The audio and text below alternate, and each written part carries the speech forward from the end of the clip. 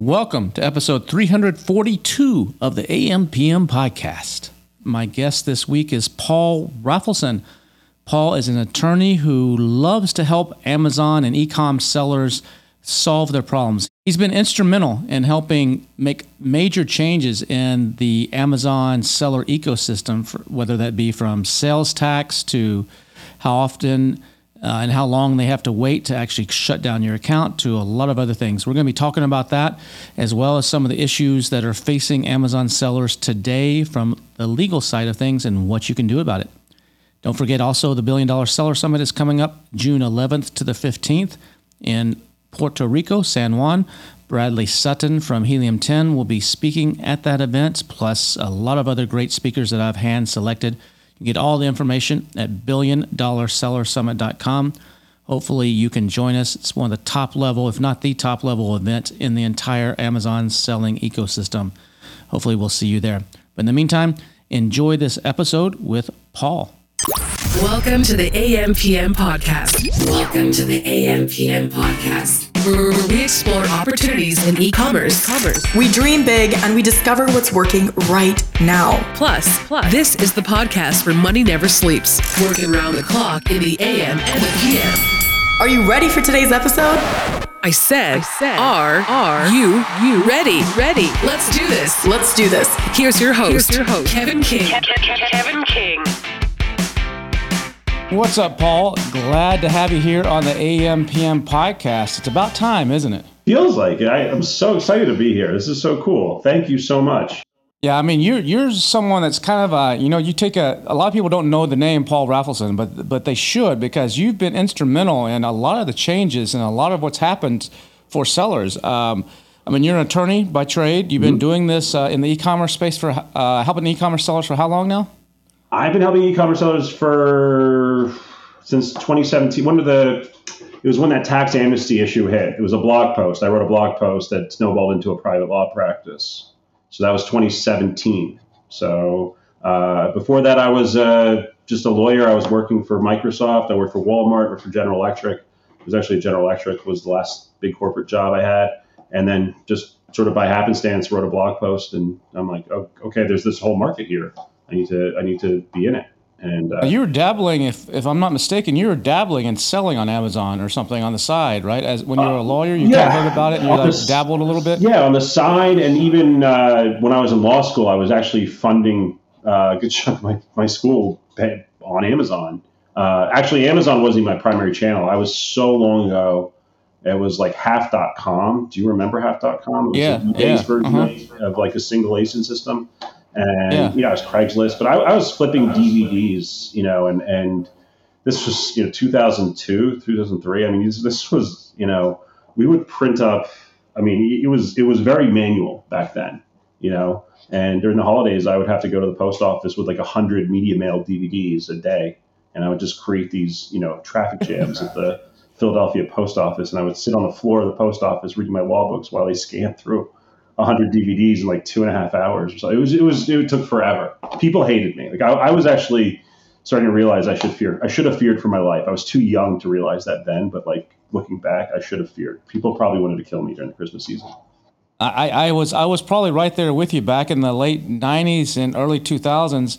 This is before you could actually buy postage on the internet, before Indicia.com or Stamps.com. You had to have like a big physical meter, like a big, heavy box kind of thing, and every time you wanted to put money on it, you had to lug that thing down to the post office and say, here, put $500 on it, and they have a special key, and they would put $500 on it, and that became such a pain in the ass. Sometimes I would just go with, like you, with 100 packages, or sometimes more, and just stand there in line and piss off everybody behind me. And, one guy would have to devote to me, and it'd take him like an hour to sit there, put each one on the scale, put the little sticker on it, but you did what you had to do to scrap by back then. That was the hustle back then. You can't just that was the hustle. Yeah. And going to the UPS store and standing in line there, and you had those little forms. You couldn't do anything online. On a computer, you had like a form, and you could put up to 4 packages on a single form, and you would write in the address by hand, and then they'd have to stamp it, and all this. You'd be in the UPS line for an hour and a half every night just shipping your stuff. It was crazy. People today have no idea how easy they have it. So you wrote this blog post around 2016, 2017 or so. Back then, for those of you that maybe weren't selling back then, there was a big issue with sales tax with what's called Nexus, and Amazon had kind of for a long time was just basically ignoring this. And in the States, as Amazon started growing, the states started recognizing that, hey, we're losing out on a lot of revenue here. And the way Nexus works is if I'm based in Texas and I sell you something into, let's say, California, if I don't have a physical presence in California, I don't have an office, I don't have a warehouse, I don't have some sort of physical presence, then under there's a law that the Supreme Court passed called the Quill Act back, I forget, maybe in the 70s or something. The Quill case 70s, is 92, that I don't have to actually collect sales tax in California since I'm based in Texas. Only for people that live in Texas do I have to collect and remit sales tax. Well, when Amazon started getting so big, the state started realizing, hey, there's a lot of revenue here on the table that we're missing out on because people were ordering stuff online. So they went after Amazon initially, said, Amazon, you should collect this. And Amazon said, leave us alone. Get away. Get away, mosquito. We're not going to do that. And so the state said, well, we don't really cause a stir with Amazon. Let's go after the individual sellers. So they started going after individual sellers and targeting like bigger sellers and saying, hey, you're based in Texas. You're selling in California. We believe that you're doing, $3 million worth of supplement sales into California every year. You owe us $240,000 in taxes, and because you didn't file, you owe us some extra fees and penalties and interest and blah, blah, blah. And it became a huge deal. And you're one of the people that actually got involved. I'm assuming that's what that blog post was about, something along those lines. And you got involved and actually helped change this whole thing to where now Amazon basically in almost, I think there's a couple states maybe left, but virtually I think it's everyone now. I think it's everyone now? Okay. Yeah. I thought there was like two or something that were dangling. Yeah, Kansas and I think it was Missouri. I think they were both like kind of the last holdout. But I think we're all in now. I think we're done. Okay, awesome. So you came in and as an attorney started saying, hey, this is wrong. Amazon should be collecting this. The onus shouldn't be on the sellers. This is just too much work.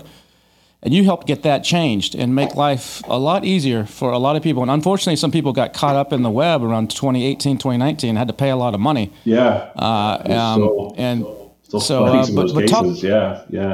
sucked. So you were like going. Tell us about the short version of the story about how you had to fight that and how that worked. So my background is I did a lot of corporate and tax law. So for the big companies that I worked for most of my career prior to kind of pivoting to this e-com law, I was doing complex corporate tax transactions, corporate tax litigation, and defense. And a part of that, and what actually drew me to that, is the constitutional law element. So when you're dealing especially with state and local tax laws and the interaction of how tax laws affect our economy, it invokes certain constitutional, issues, and that's why you have Supreme Court cases around this stuff. And so when I heard the states were kind of putting the blame for this on the Amazon sellers, well, that seems really wrong to me because as an Amazon seller myself, I said, I don't really feel like we're the store in this transaction. I don't feel like it's our cash register. I don't feel like we're the retailer. And I felt like the states were really stretching the argument to say that, on Amazon's, platform, we're the store, not Amazon. And that they were, again, like you said, they were kind of avoiding, maybe because of the fact, because it's based on some of the documents we found in one of our cases that, having to do somewhat with all the Amazon distribution centers Amazon's trying to build out, the states were kind of going a little easy on Amazon. We'll just leave it at that. So there were sort of two issues. There were states trying to get the back taxes and then this need to just get the law changed and be like, come on, this is stupid. Like, across the board, whether it's eBay, Amazon, whoever, like we need to make it clear Amazon is the tax collector. And so we targeted California because if in the world of state and local tax, California is like the influencer state. So when so however California goes, so typically goes the rest of the nation in terms of state and local tax policy. So we really heavily targeted California. Washington and Pennsylvania had already pivoted to this model, but we really need California to go. So we went to Sacramento and basically started out kind of by threatening a lawsuit, actually, and then that led to sort of a last minute scramble to sort of introduce legislation, and then we lobbied for that legislation. So I spent quite a lot of time in 2019 flying to and from Sacramento to kind of push that law change and sort of send the message across the nation that that's what we need, the marketplace facilitator law. And then around 2019, 2020, that started happening, right? States started slowly. Amazon started saying, "Okay, we're not collecting the tax in this state and this state." Exactly. And what about the people that had paid all those back taxes? Were they just stuck by being an honest person and out the money, or did any of that get refunded? Our position was with our clients who were in that situation, we told them to stay out of it. We said, "Don't register. Don't listen to this. You're constitutionally." And we just got this case confirmed in Pennsylvania this fall, finally, after years and years of trying to get a case in court. And we're still fighting one in California. But our position was, look, under the Constitution, your use of Amazon's fulfillment center is not physical presence in the sense of the Quill case that you were talking about. Like, that's not enough physical presence. That's really not. You're not the one putting your stuff in these specific states. That's really Amazon doing it. So there's this concept in the law of like purposeful availment. Like you have to, you can't just like throw your, because if everywhere you could possibly sell something or put inventory into commerce would trigger Nexus, you'd have Nexus in all 50 states. That's called sort of the stream of commerce, right? You're just throwing it into the stream. It ends up everywhere, right? You have to be more deliberate. So you'd have to be more like, I'm opening up, I'm renting a 3PL space here in this state and I'm putting my inventory in that state. It's a little more. Amazon had an almost national network, or building out an almost national network, and just by utilizing that, you could have, when I used to do a little bit of FBA, I could send a box of stuff. I could send 20 widgets to Amazon, and by Monday it would be in Florida, and by the end of the week I'd have if you were to go by the state's interpretation, I'd have Nexus in 7 states, and it'd be like 7 widgets. It doesn't make sense. That's not how the law works. So. We really, position our clients to say, look, you're not a retailer. 2, you don't have Nexus. Stay out of it. But a lot of people, they got scared and they got these scary letters, and the states were even threatening jail time. And so I could understand why people felt like that was scary. There was really no risk of jail time, but people were afraid. And so they'd register. And you also had some tax software companies at the time sort of say, the safest thing you can do is register. But you're like, well, it's 2019 and they're about to change the law, and why is registering going to help you? Because it's not about the perspective. And in fact, if our clients wanted to register prospectively, we would help them restructure their businesses so that they were like registering to new co, but not under their old co. Because here's the problem: if you registered in 2018, the second you registered, then they got you. Then California was like, okay, aha, now we have you. We're going to go back to 2012, and that's what was killing people. So they thought they were listening to like these tax software companies and going, hey, okay, I'm trying to be compliant here. Let me register, start collecting going forward, but not realizing that this was all a trap by the states to basically go and get you for all the way back to 2012. So it sucks. And we still have some ongoing cases. We're still fighting. We've got one case right now that's at the footsteps of the United States Supreme Court that we're actually have a call with NFIB today to assess it and see if we want to push it. I kind of want to, it's a good case. I like it. So when this finally basically took care of itself, and you don't have to register, you don't have to get sales tax permits in all these different states now, what other changes did you see come out of that? I mean, you also were instrumental, like as you're going through this process, sellers were saying, hey, we also have this issue, and we have this issue, and we have this issue, and I think the 72-hour rule is one that you actually played a role in helping as well, right? Yeah. So shortly after we finished the work on the tax laws, we started working on sort of there was this sort of EU push to sort of create what seller Bill of Rights style law. And there was some interest by some California legislatures, Buffy Wicks being the main one, who wanted to basically create a law that would be similar to what the EU was sort of contemplating about sort of, transparency and, people are, we deal with a lot of suspended accounts and well, actually not as many accounts these days as ASINs, but, there's a lot more transparency in why you get suspended today than there was, years ago. You just get shut off. You have no idea, right? Like they wouldn't tell you anything. So we sort of lobbied for these changes and basically invoked the law in California. And the good and the bad of California is that when California passes a law, it sort of becomes national law, right? They're like the biggest economy, right? So in the United States, right? So when they pass a law, and companies like massive companies pretty much just have to adapt to it on a nationwide scale, right? And there's actually a Supreme Court case right now called the National Pork Producers case or something like that, where they're actually challenging it because they're saying, there's a California proposition that requires cruelty-free pork, and that's affecting mostly out-of-state producers, and they're like, we can't do this, and so it's just that's how powerful California is. So when that happened, Amazon sort of just repositioned how they deal with suspensions. We started getting 72-hour notices and things like that, which is what was required under the law. So yeah, we really did. We were able to pivot out of that and get a little extra bonus outside the tax world for the Amazon sellers. And it was sort of the first time we were able to use the law to kind of, get some fairness from Amazon, and I think that was important. And you said that one of the things that you're seeing now that your firm and some of the services you're involved with help Amazon sellers that have issues, and maybe in the past it was more about the accounts coming completely down, and now some of that's changed. It's more of individual ASINs coming down. What are you seeing as the big issues right now? I know Amazon's doing a big compliance sweep right now to make sure you have all kinds of going back in time documents. They're doing stuff with verifying old sellers, to make sure you're actually who you say you are. Mm-hmm. They're doing a whole bunch of stuff. Finally, in some ways, they're getting their house in order. A lot of things that they've been ignoring on compliance, they're trying to implement now. But it's what are you seeing out there that you're having to constantly fight with and help sellers right now? What's the big topics?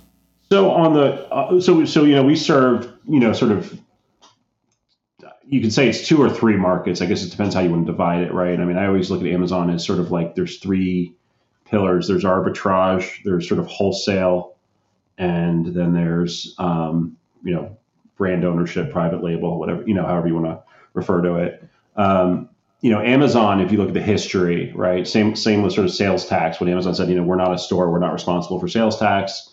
They also said we're not a store and we're not responsible for the safety of our products, right? And that had been the way for a long time. They sort of said, the marketplace is a flea market, right? It's like going to a flea market. We're not responsible for what you buy. If you buy something from China and it blows up and burns your house down, that's on you, and you can sue the China company. But as good luck doing that. You'll never do that. The courts over the last few years have sort of wisened up to that argument and said, really looking at the transaction, Amazon, you really do look just like every other store in this transaction. This is your shopping cart. It's your it's your cash registers. You're in charge of the customer service. You own the customer. It's and so it's really like the courts are having a hard time seeing Amazon's point of view and saying how they can just pass on liability. So just to kind of give the audience, in case you don't know, right? Like when you buy a product in a store. If I buy something at Walmart, if I buy a bottle of Coke and that Coke bottle explodes and it cuts me and I lose my eyesight, it's like a true case. I don't know if it happened at Walmart, but it's a real case. I can sue the store, right? I don't have to sue Coke. I could technically just sue the store under what's called strict liability theory, right? And the idea is it's supposed, when things like that happen, it's supposed to be easy for the person who's injured to recover. And then obviously the store can then go through and go upstream to the suppliers and the distributors and figure out who's responsible. But as the consumer, I have a direct cause of action against the store. And in the context of Amazon, that's really important when you have a lot of suppliers in China. When Amazon wasn't requiring insurance, it was a policy, but they never enforced it. It was a policy for, what was it, 3 months? If you're selling for 3 months and over 10,000 per month, technically you're supposed to have it. $1 million. Yeah. But they never, until a couple of years ago, they never. But that was just general liability. That wasn't product liability. Right. Now you have to have product. Now you have to actually have product liability. So if you absolutely do, because if they find out you don't, they will shut you down. Because we deal with that a lot. We deal with clients who get sued a lot and have to kind of there's not much we can do in that case. We just kind of help them deal with Amazon so that Amazon doesn't shut them down. Just okay, give us a moment because we don't want to admit fault to Amazon and admit liability until we get the insurance company's green light because we don't want to, because that can affect your coverage. So we just want to make sure we do it all by the book. But you have to have that insurance. So since the courts have kind of said, Amazon could be at fault here, Amazon is 100% cracking down on compliance. So we're seeing it on all ends. We're seeing it with, FDA. We're seeing it with consumer product safety. I mean, it's a compliance smorgasbord on Amazon. So anyone in the private label space, it's like I've got clients who have sold products for years, didn't have a clue that they were subject to FDA rules. They get shut down. They need to get FDA clearance. They might have a class 2. I mean, and sometimes it sucks because sometimes that what they need can take a year, or more, right? But that's the world we're in right now with Amazon. So we're seeing a lot of issues in the private label space. Like you said, compliance is so important. In the arbitrage space, we're still dealing with these pesky IP claims where the brands are constantly in a battle with resellers. Brands don't like the resellers, but the resellers are reselling. And, the resellers are saying we have the right to sell under the first sale doctrine. The brands are saying, no, you don't. And they're using Amazon's intellectual property tools like brand registry to take them down. And that's where we come in, because what we did in the last year is we helped a lot of resellers sort of, reclaim their right to, the law is still very murky on this issue, but what is clear is Amazon's policy. Amazon's policy is you have the absolute right to resell. If you have a new authentic product, if your documentation is good, if you can prove chain of custody, so let's say you're an arbitrager. Look, if you bought it from Walmart, you should be good, right? If you bought it from some random liquidator, good luck. That's not going to help. When you get these sort of inauthentic or counterfeit without a test buy type claims. But when you have good documentation, we can go to Amazon. And one of the things we've been really working hard is getting Amazon to see that a lot of companies are abusing brand registry. That's not the way you're supposed to go about controlling who can sell your product. There are other ways to do it, but Amazon's brand registry tools aren't one, and Amazon's, intellectual property policy and their seller code of conduct both state that you cannot do that. Yet still plenty of these sort of like fly-by-night operators and brand managers don't know that, and they're filing these IP claims left and right. And what we actually started doing is we actually got confirmation from Amazon is that we're actually getting brand registry rights revoked for brands that do that, which is really cool. What else are you seeing out there that's a big issue? The compliance, you said? Compliance is kind of the biggest thing right now. And in my opinion, that's what I focus on because, it forces me to learn a lot. Proposition 65, this is something that was like a nothing for a long time for the majority of sellers.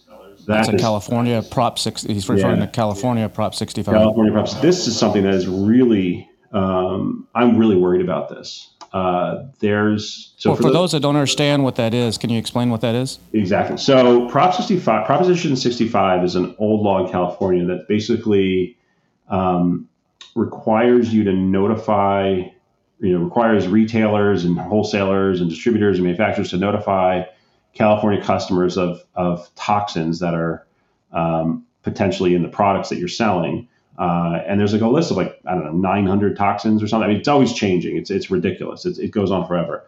And what ends up happening is basically what you're supposed to do is you're supposed to put a little sticker on your product and it'll say, warning, this product may contain chemicals that cause cancer or reproductive harm.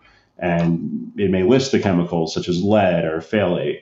And you're supposed to put that sticker on your product and give that warning to the consumer before they buy the product. But there was always some exceptions to those rules. And one of the major exceptions was that if you were less than 10 employees, you didn't have to deal with it. You were exempt from the law. The other exemption from the rule was that retailers, such as what you would assume Amazon would be, were not liable for that law unless they were aware of the violation. So, and they only became liable 5 business days after they became aware. So a Prop 65 case in 2019 would go something like this. My client would get a Prop 65 notice of violation. Somebody would file a 60-day notice with the California Attorney General's office. This would be like an individual consumer? It could be any person. It could be any person at all. It's usually some people or organizations backed by lawyers. So the other side of this is it's very, very, very bounty hunter incentivized. Lawyers can make a lot of money doing these cases.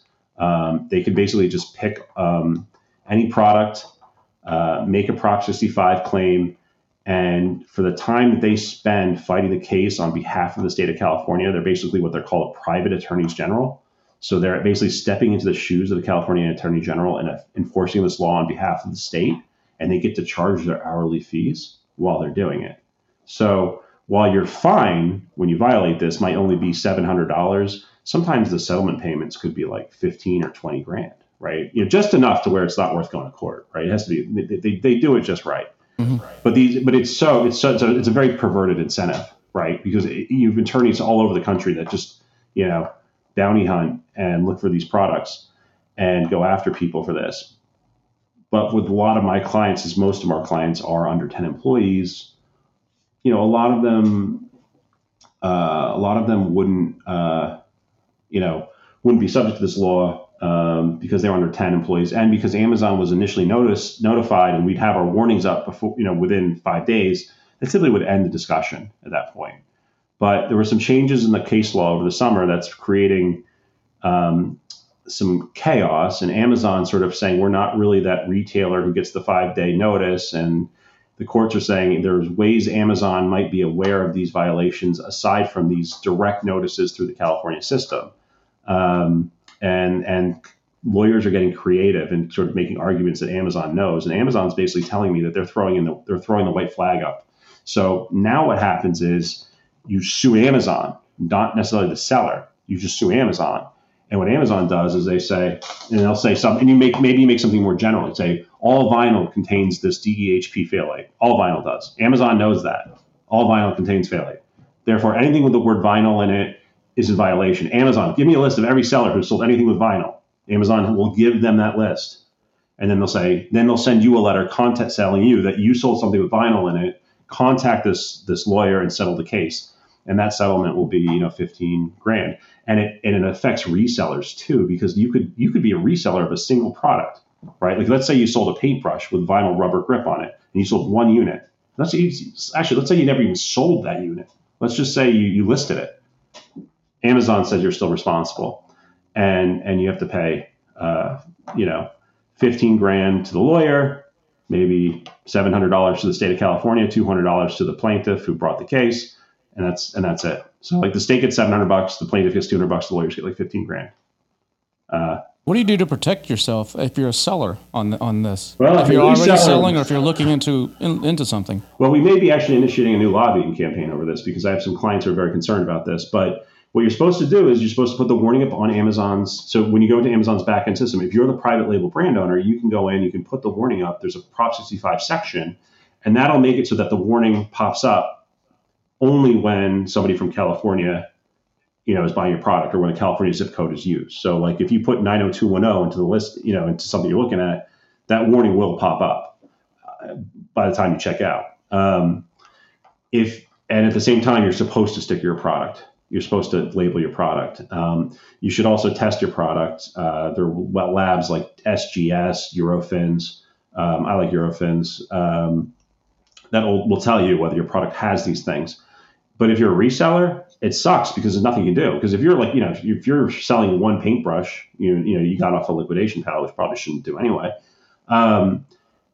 You don't control the listing. You don't have contribution rates. So you can't even put that warning up. And that's why I think it's really scary for the resellers. That's why I'm really not happy with the way this law is going.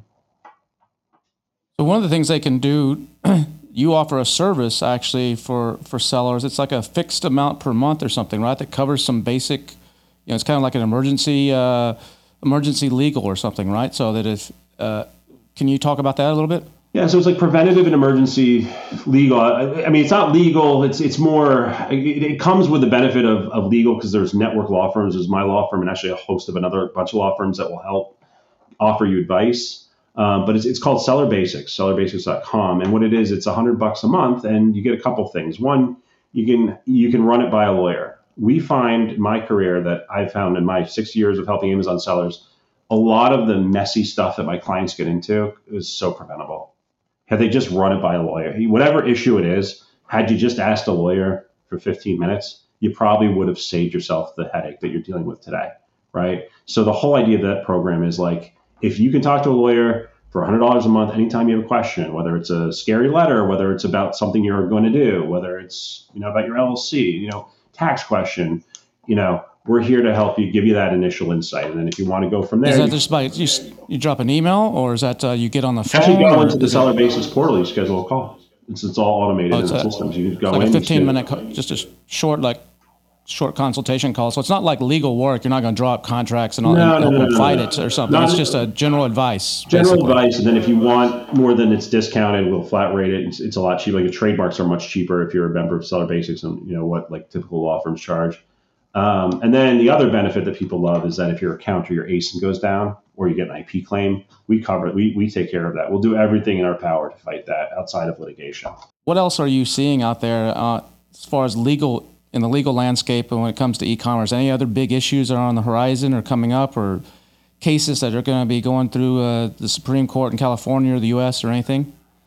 Well, at one point there was this thing where Amazon, was it like 5 different little cases that were brought up in the legislature about Amazon opening up and sharing more data, and they started doing some of that, but I'm forgetting what the name of those were. It was about a year and a half ago. There was like 5 different proposals put through. Are you talking about those Senate bills during the antitrust? Those antitrust bills that we were working on. Yeah. So. Yeah, it's interesting. I think that's right. I mean, you've got Lena Khan, who's wrote this sort of very, she's the head of the FTC, and she was this Yale law professor, wrote this sort of very anti-Amazon sort of manifesto-ish style law review paper. And so she's, kind of has it, you could argue she has it in for Amazon a little bit. It seems like a lot of that legislation died. I mean, I haven't heard much about it. No, it didn't. We didn't think it was very good. We actually, we were very supportive of the antitrust investigation. In fact, the Online Merchants Guild, which is a nonprofit that I run, that's where we do a lot of our advocacy and volunteer, like our Supreme Court cases and stuff like that. We run through this seller organization that's backed by sellers. We were the number 1 cited resource in the antitrust court. If you go and read the antitrust investigation, you'll see Online Merchants Guild cited more than anyone else. So we really did take the time to give Congress insight into what it's like to sell on Amazon as of 2020 or 2021. But the legislation they were proposing, in my opinion, was garbage. It wasn't good. It wasn't going to solve any problems because they were basically trying to say Amazon is this big platform, and they're going to break it up, and it can't do this and that. You can't be the FBA, you can't be the inventory. You can't have provide these sort of services and be the platform at the same time. So you can't be FBA and the platform. You have to be one or the other. And our point of view was, well, Amazon's obvious pivot here is just to say they're not a platform and that they're a store, that they're being miscategorized, that they're just a store like Walmart, like Target, and that's actually exactly what Amazon says. So if you look at Amazon's messaging in the last few years, you always see them often refer to the Amazon store. Now, you go back to 2017 when sales tax was a big issue, they'd never say that. They'd never say they were a store because that would be a tax liability problem. And they would never say they were a store because that would be a personal injury liability problem. But since all these things are changing anyway, they're sort of going in that they're a store. And they're going in on they're a store because they're like, they have no reason not to, and because it's a great defense to any of this antitrust criticism. So, for example, a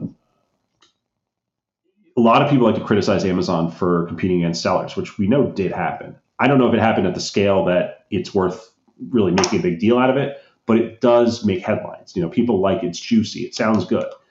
But if you look at the numbers, is Amazon private label really much? Probably not, right? Like, I don't think it makes a lot of money. I don't think it's material. I mean, I think when you back out batteries, it's not even close to what the $200 odd billion that Amazon sellers produce. But it is juicy. But I mean, Amazon's defense of that, if you read their statements in the antitrust investigation, is sort of saying like, hey, look, when you go to Costco and you see that, what's that stuff called? It's Snuggle, that fabric softener. It's blue with a bear, the cute little bear. What's right next to the Snuggle when you go to Costco? Do you know? Yeah, I don't know. It's the Kirkland version of that, and it's also blue. Okay. Right, it's Kirkland fabric softener that almost looks just like it, and it's also in a blue bottle with almost the exact same looking nozzle, right? Like, it looks almost identical, right? Clearly the message is, right? And so what Amazon's saying is like the store brand concept is something that has been sanction in retail is good for the consumer. So what we do is perfectly sanctioned if you look at it from the perspective that we're a store and not competing against our sellers. And we use the same data that Costco uses. So they're sort of posturing that they're a store now. So that's really fascinating. So we're watching that. We saw Lena Khan take action against the FTC take action against, did you see this, the Nature's Bounty supplement company? Because they were they were manipulating the bestseller badge, right? So they would launch new products and then they would basically borrow the bestseller badge. They basically put their new products on, they treat their new products as a variation of older products so that it would get the benefit of the bestseller badge. And this is a company that's like one of the biggest supplement companies in the world, owned by Nestle, and they got a $600,000 fine. So, I mean, after all these years and all these posturing, I mean, the best we've seen so far is the fact that as a result of some of that legislation, though, I think is one of the reasons that Amazon has opened up the data a little bit more. 100%. With some of the brand analytics and the search term, all these new reports that that you used to have to either try to get, through nefarious ways, or you couldn't get or guess. Now they're opening it up, and I think some of that legislation, even though it's kind of died, actually led to them doing that. Right, because if they open up the data, then they can't be accused of having special advantage, right? If everybody, which I always kind of thought, with Helium-10, right? Like I always thought, really at the end of the day, I never really felt like Amazon had that much advantage because we all had access to that similar kind of data through tools like Helium, right? I mean, we had the ability to pretty good idea of what was selling, right? In the context of like retail and competition prior to that, I mean, I don't think any, in the 1990s, I couldn't go to Walmart and like click on a product and say, oh, wow, they've sold this many of these, you know what I mean? That just that never happened. So, I mean, as far as the history of retail, I think Amazon's been, we've had these tools that have helped us get a pretty good sense of what sells and what doesn't sell. And that's intentional, right? That's to drive competition. Amazon wants people, they don't really necessarily, it's not for their own benefit. And I've never really thought that it was, Amazon in a big picture, a highly matrix organization, you're going to have people who do bad things. It's going to happen, right? I've worked for some, right? It's just too big. Right. So you're going to have rogue people. But I don't think Amazon's intent was to do that. I think it is to say, I think from their perspective, it was to say, if a product starts trending and we make that data sort of available through tools like Helium, that's going to let the world know that these products are trending, and that's going to create competition because they don't want monopolies. They don't want people coming in and just cornering a market unless they have a patent, right? Like they want to create competition because competition will keep prices down. And my point of view is Amazon is always thinking about the value of the Prime member. And if the Prime member has value, sees value in lower prices, then that's good, right? And so the more competition there is from China, from wherever, that's good for the consumer. That's good for the Prime member. And so that's why I think they've always made that information sort of publicly available to some extent. They're just kind of improving on it. But yeah, I think the antitrust has had a lot of benefits. I mean, I think Amazon as a whole has changed. I mean, under Jassie's, we're seeing just more, it's getting better. I mean, they're better to deal with. Like I said, we're seeing less account suspensions. We have more information now. We know why things are getting suspended. It's easier to deal with them. So I think Amazon is in a position now, and we definitely leverage this in our practice when we deal with complex cases. We look to government sometimes to get answers if we can't get them ourselves to get our client solutions. But Amazon is definitely responding because they don't want to be broken up. So they're trying to make it better for the seller. They want the experience to change. I think they genuinely do want to do that because I think they want to change that narrative that was going around in 2020 and 21 that, it's like talking to a brick wall. Yeah, I agree. Well, Paul, this has been great. Been a great discussion here and some great information. If people want to know more about what you do or reach out to you, how would they do that? So they could. My email address, you can just email me. It's paul@ecom.law. That's ecom.law. Paul@ecom.law. So that literally is my email address. You can email me. I will likely respond, or somebody from my team will. You can go to our website, ecom.law, and if you're interested in the subscription program that's separate from the law firm, that's Seller Basics. Check out sellerbasics.com. And love to chat with you guys and meet you out there in AMPM land. Awesome. Thanks, Paul. Appreciate your time today. Appreciate you. Thanks so much for having me on. This has been absolutely amazing. Thank you. As my discussion with Paul highlights, it's an ever-changing world on Amazon. Always going to be something changing out there. Always got to be on your toes with those changes. Hope you enjoyed this episode with Paul. Don't forget the $1 Billion Seller Summit's coming up June 11th to the 15th in San Juan, Puerto Rico. Information's at $1BillionSellerSummit.com. Bradley Sutton will be speaking at the event, as well as a couple other people from the Helium 10 team will be out there. I think Cassandra and Carrie Miller will also be out at the event. So hopefully you can join us in Puerto Rico in June. Before we leave for this week, I just want to leave you with some words of wisdom. Here you go. Limitations drive you to figure out solutions. Your constraints inspire your creativity. Limitations drive you to figure out solutions. Your constraints inspire your creativity. Have a great week. We'll see you next Thursday.